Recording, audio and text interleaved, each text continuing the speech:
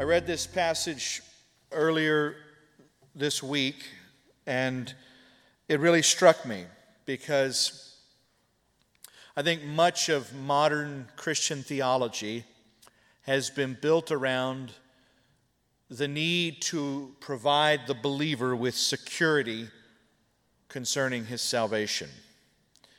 And when the free grace model or the OSAS, once saved, always saved model encounters the truth, oftentimes the question that is posed is, what happens to security in this new configuration, this biblical paradigm? And it's almost as if the Bible has given some kind of litmus test that any doctrine that doesn't make the believer feel complacent must automatically be suspect. But there's no scripture that I've found that's given such a test. In fact, Scripture seems to do quite the opposite. If any man thinks he stands, take heed lest he fall, right? If anyone thinks he knows anything, he knows nothing yet as he ought to know. Not that I have already attained or been perfected, but I press on. It's been quoted several times from Hebrews. We are not of those who draw back to perdition, but press on to the saving of the soul. Jesus strived to enter by the narrow gate, for many will seek to enter and will not be able. And so on and on and on and on. The Bible seems to warn endlessly about a complacent attitude towards saving faith and salvation itself. Many will say to me in that day, Lord, Lord, and I will say, depart from me, I never knew you. And they'll be astonished. But the Bible never seems to give us this sort of test. But it's so ubiquitous in Christianity that it is almost taken on biblical proportions in the minds of believers. So that if you start destabilizing that complacency, you're seen as threatening people's faith by which they're saved. Amen? I'm sure we've all heard this in various forms. And yet there are these key scriptures that emerge that tell us that there are markers that we can and should look at to find some confidence concerning our future. And they're important markers because if we don't have them in our lives, then we better make some changes in order to receive them in our lives. They're sure proofs that if we miss or we don't have, we need to be fearful. We need to not be fearful for the sake of fear, but fearful for the sake of making a change. And some of these scriptures that come to mind would be, if our hearts condemn us, He is greater than our hearts. And the Holy Spirit bears witness with our spirits that we are sons of God. And this is how we know that we have come to know Him, if we keep His commandments. The one who says, I know Him and does not keep His commandments is a liar, and the truth is not in him. So there's this sense in John's words there in 1 John 2, I think it's verse 5, that this is how we know. There's this sense that He wants to know. And He wants the people to know that they have come to know Him. But keeping His commandments is not a one-off thing.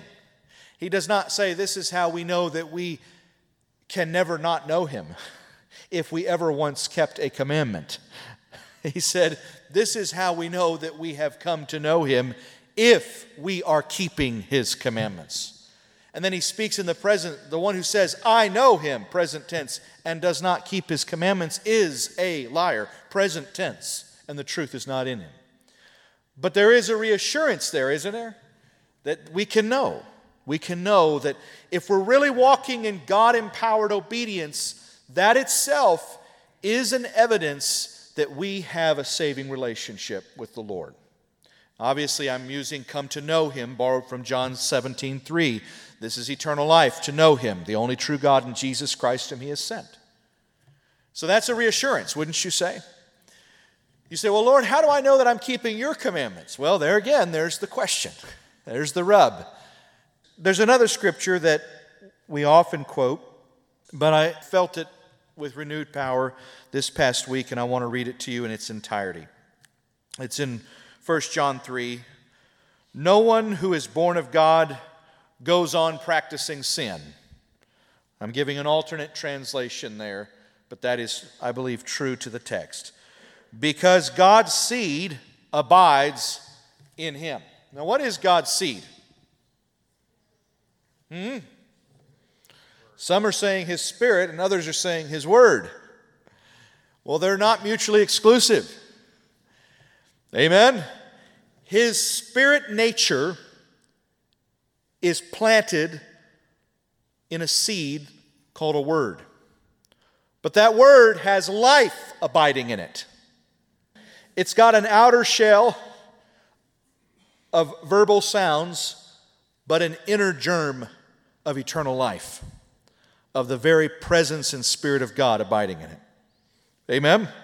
So his Word is his seed, but that is also his Spirit, because Jesus said, the words I speak are spirit and they are life. And the life is in the seed.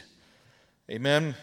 Begetting things according to their kind. No one who is born of God goes on practicing sin, because his seed abides in him, and he cannot sin because he is born of God. There are different ways to render this. I don't want to get caught in that right now, though I'd love to get caught in it with you later. By this, the children of God and the children of the devil are obvious. So he's like, forget all the mystery. Forget all the questions. If you see someone trapped in habitual sin, and you see someone who is free from the same, there is an obvious conclusion Scripture would have you draw.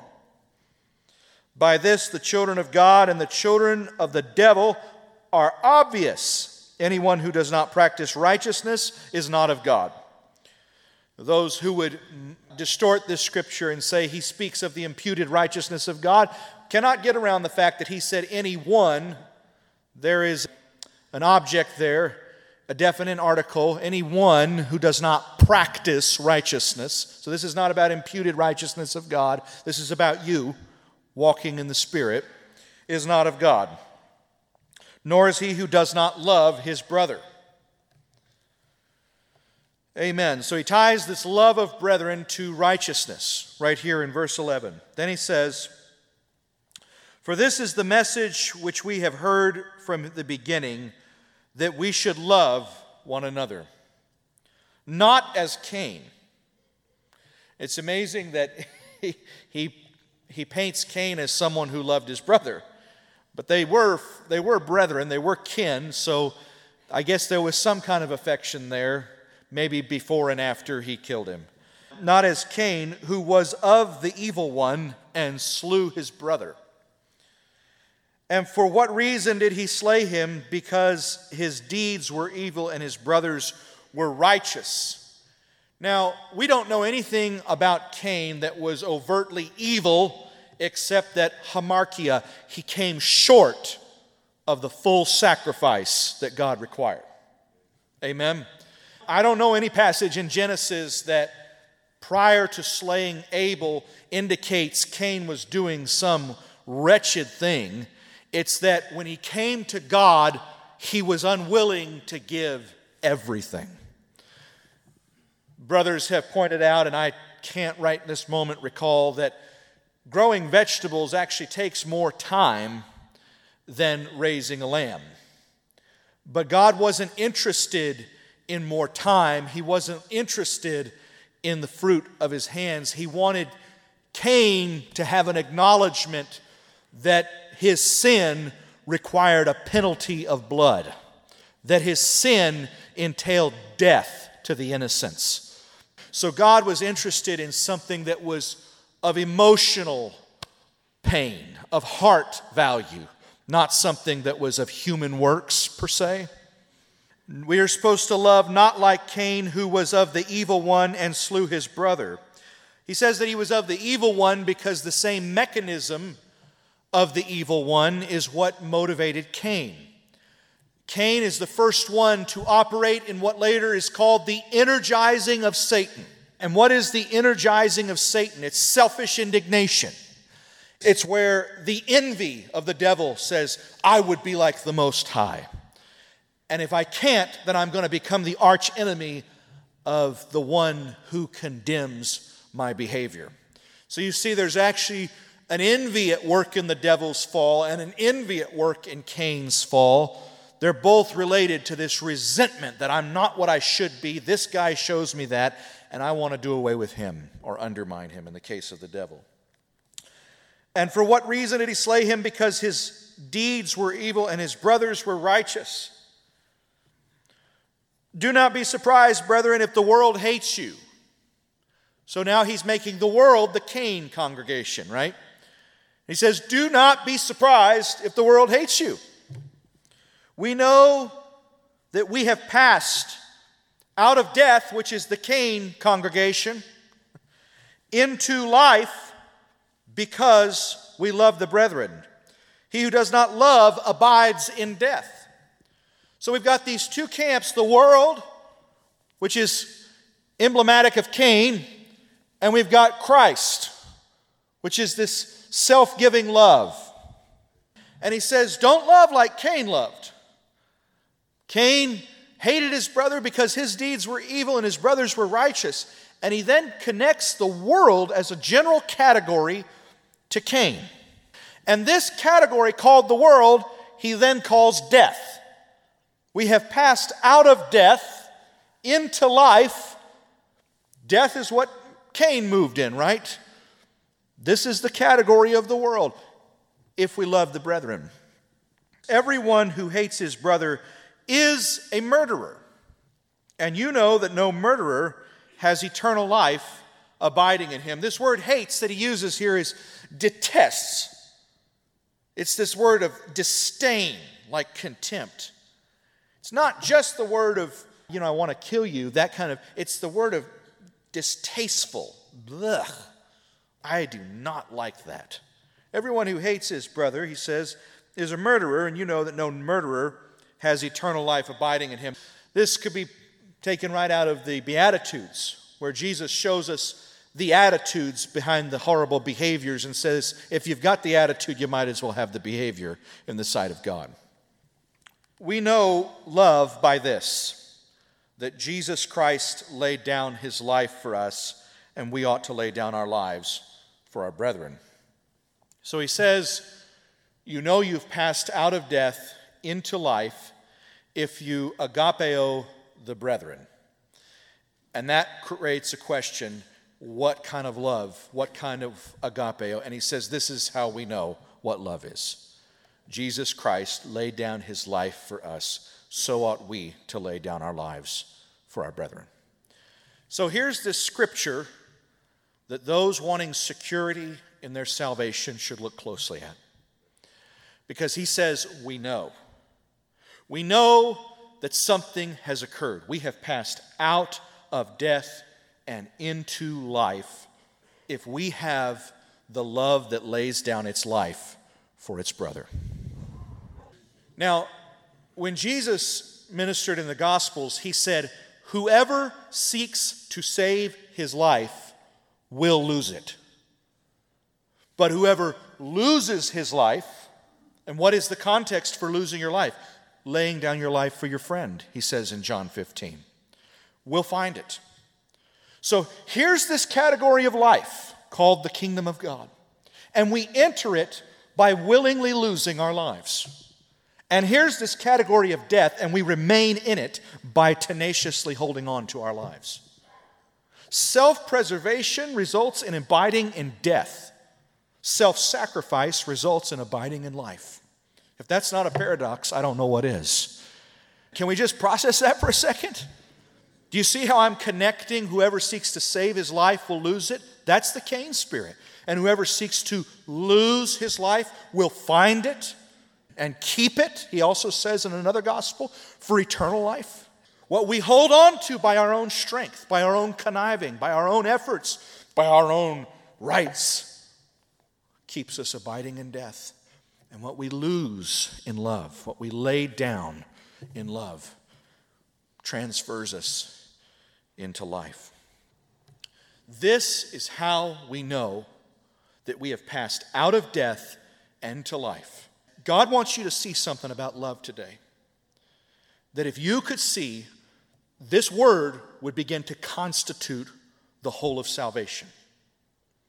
In fact, it would sum up all the law and the prophets. It would be the great commandment, the greatest commandment. It would be the new commandment and the old commandment, and the commandment that showed that you knew God in a saving way. Notice what he doesn't say. This is what he doesn't say. This is how I know that I have passed out of death into life, if I am loved by the brethren. How many of us want to be loved by the brethren? That is not a proof of anything. He says, you know you have gotten out of that self-serving, self-preserving category of Cain if you have an impulse, have an action, have a will to lay down your lives for the betterance of your brethren. Now I want to juxtapose this passage, this seminal, salvific passage, to a Revelations passage. Listen to this. The righteous and the saved overcame Satan. How? Because of the blood of the Lamb, because of the word of their testimony, and now he's going to use the same John is going to use the exact same phrase and say, and because they did not agapeo their lives unto death. Do you hear it? Amen. You have got to lose that infatuation with self. My dad told me once, your flesh is merely the wax for the candle, the light, the fire of God's purpose to consume throughout your life. It has a purpose, but not as the center, not as the object, but as the substance being burned up to give light. We overcome the devil if we view ourselves not as the object. If we don't love ourselves in the way we're supposed to love our brethren. This kind of love is juxtaposed in the Bible. The Theological Dictionary of the New Testament says that there are 3 loves used in the Bible. We all know this already. And what are those 3 loves? First one, bad one, what is it? Eros. What's the second one? Phileo. And what's the third one? Agapeo. And Theological Dictionary of the New Testament says that they give this condensed definition of eros. This is their first opening definition. I'm just going to read the one sentence because I think it sums it all up. It says, this is the passionate love that desires the other for itself. Do we have a definition? It is not limited to sexual love, although it includes that, but their overarching description is eros is a love that desires the other for oneself. And then phileo is a different kind of love. This signifies solicitous love, in the sense of a love that cares, that wants to know about the other. Of friends, it embraces all humanity and entails obligation. So we've already moved from a love that just wants others for oneself. Now we're moving to a love that starts to care a little bit about how others are feeling, thinking, suffering, needing, etc., etc. And it's best translated by our English word affection. Eros is lust, phileo is affection, and then there's agape.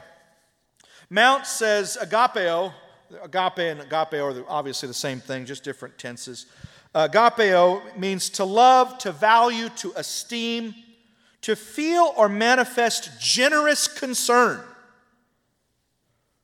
to be faithful, to delight in, to set store upon. Generosity, concern, devotedness. Now, I think this word really translates the Hebrew word chesed. It's part of the meaning of the Hebrew word chesed, although that's also mercy, etc. So listen to the difference. Eros wants the other for itself. This puts value, esteem, and generous concern, delight, and faithfulness towards others. The Theological Dictionary of the New Testament says that Agape love, he says, it denotes preference for someone else. It is active, not self-seeking love, quote unquote. He goes on, he says, agape of God means total commitment and total trust. They believe that the word agape entails total commitment and total trust. In particular, it involves a renunciation of mammon and vainglory. It also calls for resistance to persecution, which is a fiery test of the loyalty of love. Love of neighbor accompanies love of God. This is no abstract love of humanity. This action derives from a response of the heart and consists of doing in all sobriety what the occasion requires. This is all still a quote. It is thus totally sacrificial, quote unquote. This is how you know. This is how you know, and this is the definition of that word love. It is totally sacrificial. The demand of Jesus is self-evident because he creates a new situation. He proclaims God's mercy as a new event that changes everything. The forgiveness of sins that he brings releases a new and overflowing love, agape, which fills and directs all life and action.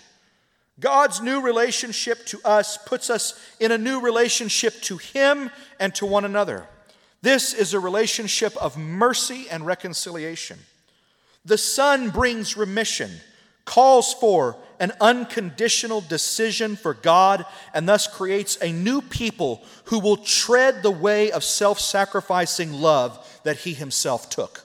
This is all their definition of that one word, and I'm abbreviating. A new humanity is the goal of God's agape action. And he uses acts of human love to attain this end. God is the source of these acts. He awakens the faith which comes into action in love, Galatians 5:6. He pours forth the Spirit who frees us for loving activity, Galatians 5:22. For Paul, this new agape is supremely brotherly and sisterly love in a fellowship that is based on Christ's mercy and Christ's death. Love builds up. It builds the work of the future. In it, the power of the new age breaks into the present form of the world. This is why it is always central when linked with faith and hope. Love is the greatest of the three because it alone stretches into the future aeon. We're just giving a definition for this thing that we want to know that we have. In the first century after Paul, a contemporary of Paul wrote on love, and this is just a summation. This is Clement of Rome, not Alexandria.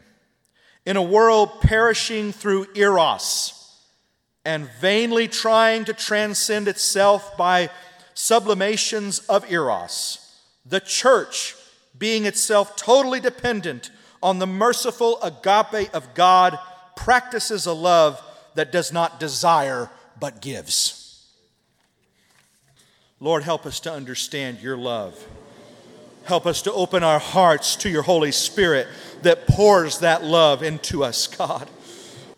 Three loves. One desires the other for itself. The second starts to solicit and care about the others and knows that there's an obligation on it. The third loses awareness of self and is totally sacrificial in concern for the other. And that is the one he uses when he says, this is how we know. You can know you have come to repentance when a certain kind of love has come into your heart. You can know you have been converted when your consuming concern shifts from your own self-preservation and you start to strengthen your brothers. Didn't Jesus tie this love to conversion when he told Peter, when you are converted?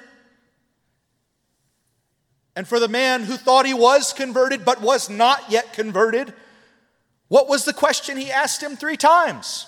Do you agape me? And Peter had finally adjusted his self-estimation down to reality. And instead of saying, sure I do, now he could honestly answer and say, I phileo you. And when the Lord asks him, do you agape me? He responds, I phileo you. And as if to press the point and make sure Peter is acknowledging the distinction, he says, so you phileo me? And he says, Lord, you know all things. Because the third time he said, do you phileo me? After asking twice, did you agape me? Amen. He didn't agape. The love of God had not been shed abroad in his heart. Why? Why did he deny Jesus? Why did he forsake him? Because self-preservation was locking him in the camp of death. What was it that made him say, I don't know the man? Was he not seeking to save his life? And was he not losing this life over here that God had been promising? Oh, I don't know him. I don't know him. Curse, curse, swear, swear. Then something changes. Amen. And now he's being transferred into the kingdom of the Son of his love. A certain kind of love is the best proof of conversion, of repentance. We all know the scripture in Revelations 2 where he says, I have this one thing against you. What was the one thing? You're doing all this stuff right, but what? You have lost your first love, your first agape. And what was the remedy? Go out on a date, light some candles. What was the remedy? Grab a Hallmark card and send it quick? No, he says the remedy to a lost love is repentance. You have lost your first love, therefore I say, repent and do again the deeds which you did at the first. Agape is the best proof and fruit of repentance. Because you cannot agape, which means to lay your life down for others, unless you've already removed self from the throne. You're not living for self. You're living for God. Paul tells us in Galatians that the only thing that matters is faith expressing itself, pressing itself out through love. Now, we are not permitted to have faith in people. We may use that loosely, but faith is something that can only be posited in God, right? But our faith in God, in his will, in his plan, finds expression through love. Amen? If we believe in God, but we don't love our brethren, we're liars and we don't practice the truth, do we? We still walk in darkness. And this faith is what Peter wavered in when he didn't walk in love. Amen? He lost his faith in himself, but he got back to a purer faith in Christ. And from that he was able to learn to agape. 1 John 4:20, if anyone says, I love God, yet hates his brother, he is a liar. For anyone who does not agape his brother whom he has seen cannot love God whom he has not seen. So our saving relationship of faith to God is realized in love service to our brothers and sisters. And we cannot claim that we've got this if it doesn't show up like this. Now, I'm going to build this a little bit more. I'm going to read a scripture, and then I'm going to read it again, and as many times as I need to, for the lights to go on. But I want to read something to you. So this is John 5. John 5 is an incredible passage, just like all the rest in the Bible.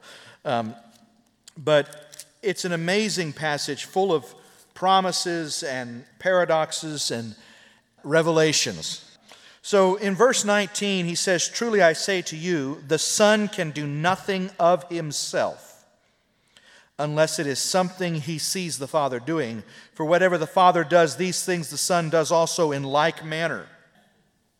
And he goes on down, and in verse 24, he makes this statement.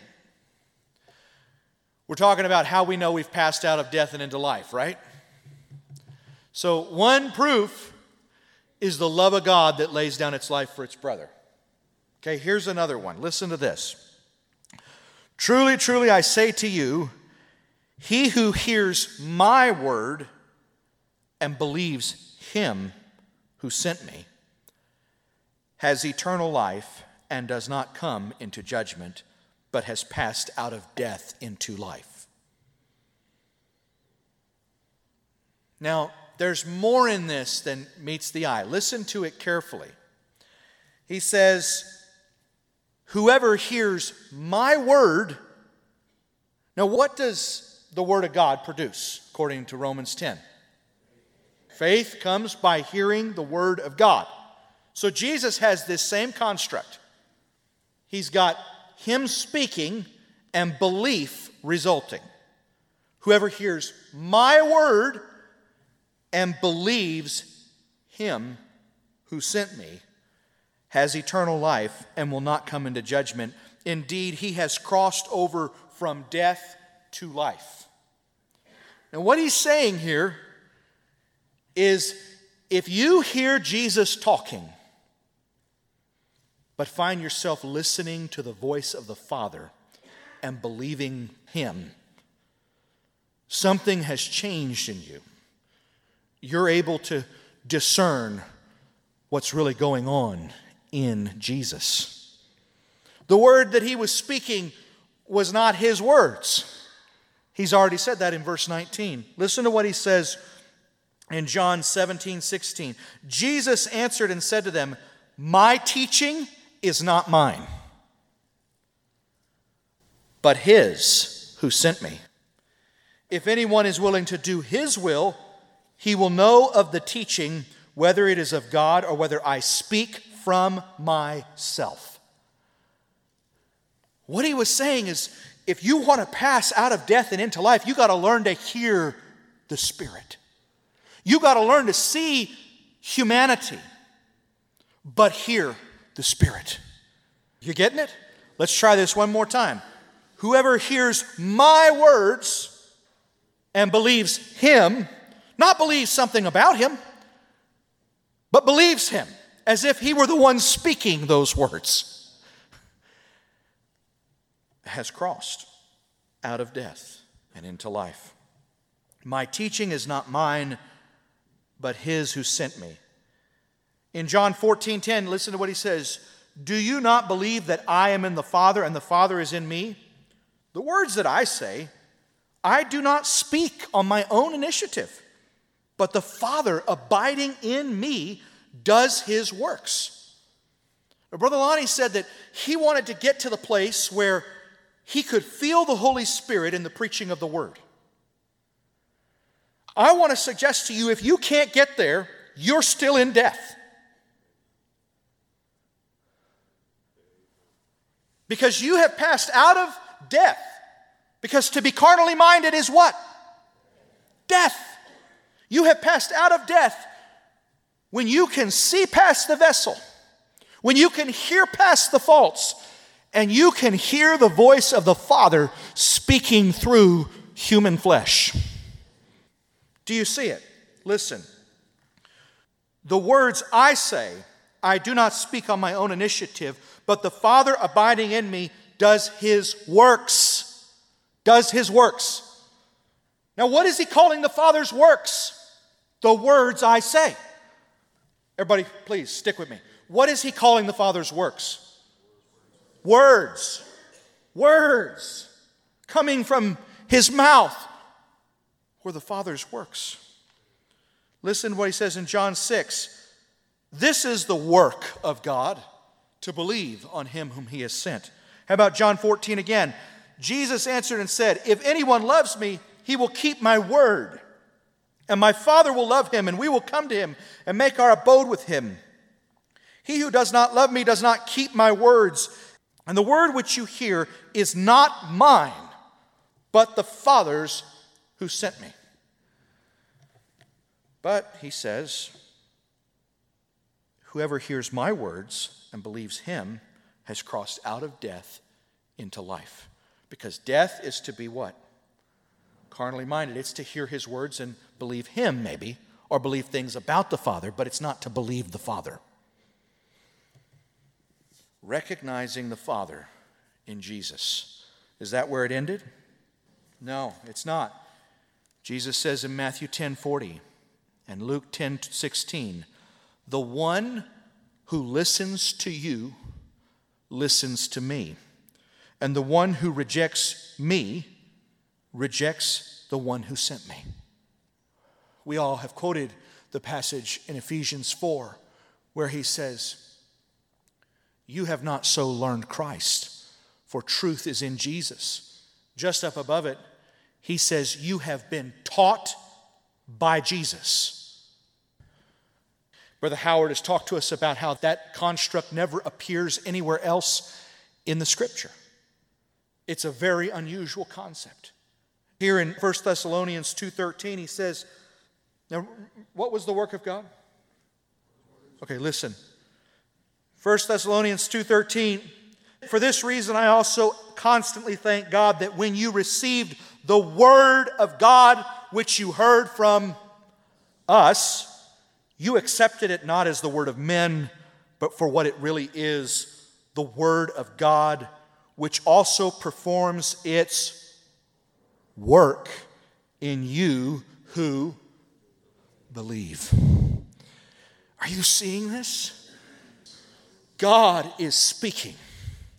You cannot pass out of this Cain dominion of death and enter into the victory that overcomes the world, that is faith that comes by hearing the word, unless you get out of your carnal mind and learn to hear the Father's voice in the Son's words. But he says it's not just from the Son. Whoever listens to you listens to me. Whoever listens to me listens to the one who sends me. And he says here, you received our word not as the word of men, but as it was in truth the very word of God. You see, right now, or in any setting where God's anointed word is coming forth, that word may fall and bounce off your life and be ineffectual. But you are still in debt to it, according to Ecclesiastes. You are still accountable to it, because it is our responsibility to let this mind be in us, which was in Christ Jesus. It is our responsibility to pray past the fears, to pray past the constructs, to bring every thought into captivity to the mind of Christ. And when we stand in a place where we can see human beings and hear natural English words, but detect the voice of God, our Father who is in heaven, that indicates we have passed out of this dead realm and into life. This John 5 that I'm starting from is where he says, most assuredly I say to you, the day is coming and now is, when the dead will hear the voice of the Son of God, and those who hear will live. The whole conversation is based on whether the spiritually dead are going to be able to hear something besides human words. And if so, receive that spirit that gives life, that word that is spirit that gives life. In 1 John 4, he says, you are from God, little children, and have overcome them, because greater is he who is in you than he who is in the world. This goes back to what I shared several weeks ago. Satan is incarnating himself in a people, and Christ is incarnating himself in a people. To say that the Spirit of God is in you is to say that God is incarnated in a people. So he says, you have overcome them, because greater is he that is in you. You cannot overcome by principle. You cannot overcome by catechism. You cannot overcome by penance or any self-imposed religion. You overcome when the great overcomer comes inside of you, and you begin to move toward that enemy with an empowerment of the indwelling Christ. You have overcome them because greater is he that is in you than he that is in the world. They are from the world. Here's that Cain category, amen? They are from the world. Therefore, they speak as from the viewpoint of the world, and the world listens. Oh, that makes sense. I get that. No, I would have said it the same way, says the Cain nodders. We are from God. Now listen, think of what we've just been talking about. We are from God. He who knows God. Is that a salvation term right there? Is that a salvation term? This is eternal life, to know the only true God. He who knows God hears us. He who is not from God does not listen to us. By this we know the spirit of truth and the spirit of error. And the spirit of error is what he's already called the Antichrist. 1 John 3. This is his commandment, that we believe in the name of his Son Jesus Christ, and that we love one another. There sums up everything we're talking about. Believe in the authority of his Son Jesus Christ, and that we love one another just as he commanded us. The one who keeps his commandments abides in him, and he in him. We know by this that he abides in us, the Spirit whom he has given us. Well, let me read a scripture that's familiar to you. By this everyone will know that you are my disciples, if you love one another. Well, there's a lot of love in the world. Love is the subject of more songs than any other subject in the world. Love is the subject of more books than any other subject in the world. More art of every form, probably more letters. And does that mean that the world knows by all those books and songs and letters that everyone is Jesus' disciple? No, we got to recognize there's more than one kind of love here. We got to recognize the kind of love that desires the other for oneself and the kind of love that is totally sacrificial. That's the kind of love he's referring to.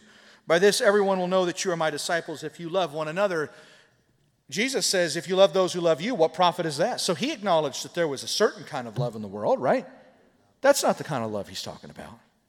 The world will recognize Christ's self-giving love as the unfalsifiable proof that we truly belong to him. Jesus said, when you lift up the Son of Man, you will know that I do nothing of my own initiative and that the Father is with me. So what the world is looking for is not more sap, not more goo, not more Hallmark. The world is looking for sacrifice. The world is looking for people who will lay down their lives for each other. And that is unfalsifiable proof.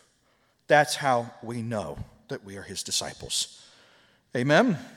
In 1 John 2:10 it says, whoever loves his brother remains in the light, and there is no cause for stumbling in him. He goes on and elaborates this a little bit more, but why does he say that whoever loves his brother abides in the light? What about loving your brother turns the light on? Because you don't have any meaning as an island. You have a meaning as an interconnected archipelago of many islands coming together to form a continent of faithfulness. He says, he who does not love his brother walks in the darkness and does not know where he is going. Everything you go through only finds transcendent meaning when it's sacralized in a community that benefits brothers. So if you don't love your brother, if your life's purpose isn't your brother's, then you're walking in darkness and you don't know where you're going. Do you have cancer? You don't know why you have that. Do you have weakness? You don't know why you have that. Do you have blessings and prosperity? You don't know why you have that. But when you are pulled out of your isolation and placed into a community, suddenly you know where you're going. You're like, oh, I get it now. Paul profoundly told the Corinthians, he said, all that I am going through is for your sake. That's someone who knows where he's going. He's not walking in darkness. Love has turned the lights on because it has shown you the object, the purpose, the focus for your life. You think about people who have gone through things. Think of Sister Darla. People who've fought the last battle, who've finished the race. Brother Robert Ans. Think about these people. Okay, they lost their lives, but did not flowers of righteousness spring up everywhere where their sacrifice was spilt? Did people not come to God? Did young people not mature? Were ministries not born? Because they went through something that would have been meaningless if endured alone, but it was sacralized in the context of the temple. They loved their brother and they knew where they were going. They were going to the cross.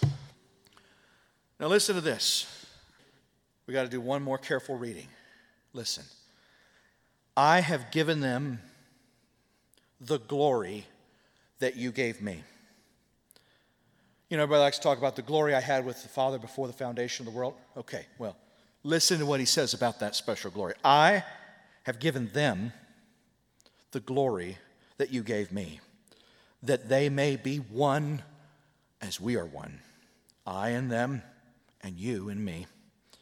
May they be brought to complete unity to let the world know that you sent me and have loved them as you have loved me. Why? Why does Jesus say that when the church walks in the glory he had from the Father and walks in the love and the oneness with each other and with the Father that he had, why is that going to prove to the world that God sent Jesus? Because the miraculous phenomenon of the incarnation was that the invisible, numinous presence of God dwelt in the tabernacle of a man. And he is saying, if we walk in that same glory, we will have that same oneness. We will walk in the same unity Jesus had. His Spirit will live among a people. I will live among them and walk among them, and they will be my people, and I shall be their God, says the Lord. And so the world will not look at us and say, I think God sent Jesus because you're very persuasive. They will look at a body, and the same Spirit that animated the individual life of the man from Galilee will animate a corporate people, and they will experience incarnation. They will encounter God in Christ. They will encounter Christ in you, the hope of what?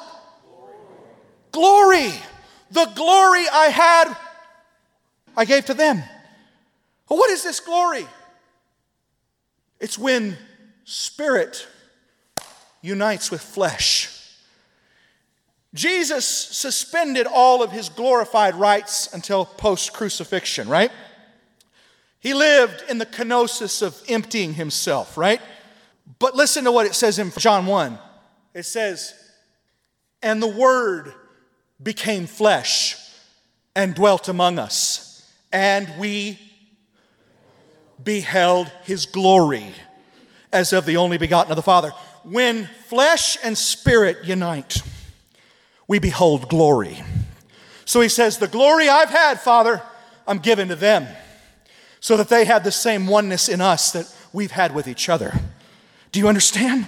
The same Spirit that lived inside of Jesus, he wants to live inside of a people. And when that Word, that Spirit becomes flesh in us, the world will behold his glory as they did in the individual man Jesus. The glory was oneness between spirit and flesh. When the Word becomes flesh, people behold his glory. Fellowship between spirit and flesh represents the shared glory, a glory he extended to us. 1 Corinthians 1:27. I'm wrapping it up, but it's getting more exciting. Amen.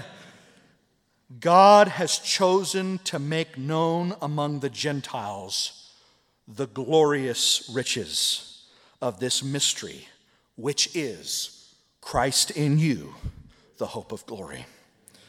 We proclaim him. Not we proclaim words about him, but we proclaim him, admonishing and teaching everyone with all wisdom, so that we may present everyone complete in Christ. He said, I want to be in them, and I want them to be in us. Well, he just said, Christ is in you, the hope of glory. Now he says we're in him. Them in us, us in them, etc. To this end I labor, struggling with all his energy, which so powerfully works in me. Ephesians 1:18. I pray that the eyes of your heart may be enlightened. An enlightened heart means you passed out of death into life. It's one of those proofs. I pray that the eyes of your heart may be enlightened so that you will know what is the hope of his calling, what are the riches of the glory of his inheritance in the saints. Ephesians 1:18, what is the hope of his calling? What are the riches of the glory of his inheritance in the saints? Ephesians 3:16. May God grant you, according to the riches of his glory, to be empowered, dunamis, energized, through his Spirit in the inner man. Okay, this is the last scripture. I'm going to read from the Amplified, because it amplifies. Imagine that. Beloved, do not be amazed and bewildered at the fiery ordeal which is taking place to test your quality, as though something strange, unusual, and alien to you and your position was befalling you. But insofar as you are sharing Christ's sufferings, rejoice, so that when his glory, full of radiance and splendor, is revealed, you may also rejoice with triumphant exultation. If you are censored and suffer abuse because you bear the name of Christ, blessed are you, happy, fortunate, to be envied, with life, joy, and satisfaction in God's favor and salvation, regardless of your outward condition, because the Spirit of glory, the Spirit of God, is resting upon you. On their part, he is blasphemed, but on your part, he is glorified. So let me wrap this all up. Everything is to accept the name and authority and anointing of Jesus, his only Son, and to love one another. But what we're accepting is not what our minds can process about what the English words are that are being spoken. We are wanting to hear his word, but believe the voice of God that we're detecting through him. We're wanting to hear the word through his body, but detect the Spirit of the Father speaking through us. We're wanting to quit pursuing our life, embellishing our life, seeking to save our life. And we're wanting to lay down our lives in an agape service that prefers the other, that entails permanent commitment, abiding fidelity, and total self-sacrifice. If you wake up and you say, God, am I saved? God, am I where I'm supposed to be? You just ask yourself, what is my attitude? What is my concern? If I weep, who do I weep for? Do I weep for what I've lost? Or do I weep for what I've deprived God of? Do I weep for what I've caused others? If I long, what do I long for? Do I long for his kingdom? Do I long for the strength and peace and happiness of my brothers and sisters? Or do I long for the things that the Gentiles desire? What is the object of my concern? Do I look at the church and say, aha, I can get them for myself. If I get them, I'll be a better version of me. That's eros. That's selfish love. That's desire. That's lust. Or do I look at them and say, this is why I'm in the world, to lay down my life, to help and serve and better these people. Well, then I don't walk in darkness, I walk in light. And there's no cause for stumbling in me. Lord, help us. Help us to come out of ourselves. Help us to repent and find agape. Amen. Help us to bring every thought into captivity and come out of the death of the carnal mind and into the life of your word, of your Spirit. Amen. I said that was the last scripture I was going to read, and it wasn't a lie. It was a failed memory because I had printed out something from the Amplified. and I want to read it. The word God speaks is alive and full of power, making it active, operative, energizing, and effective.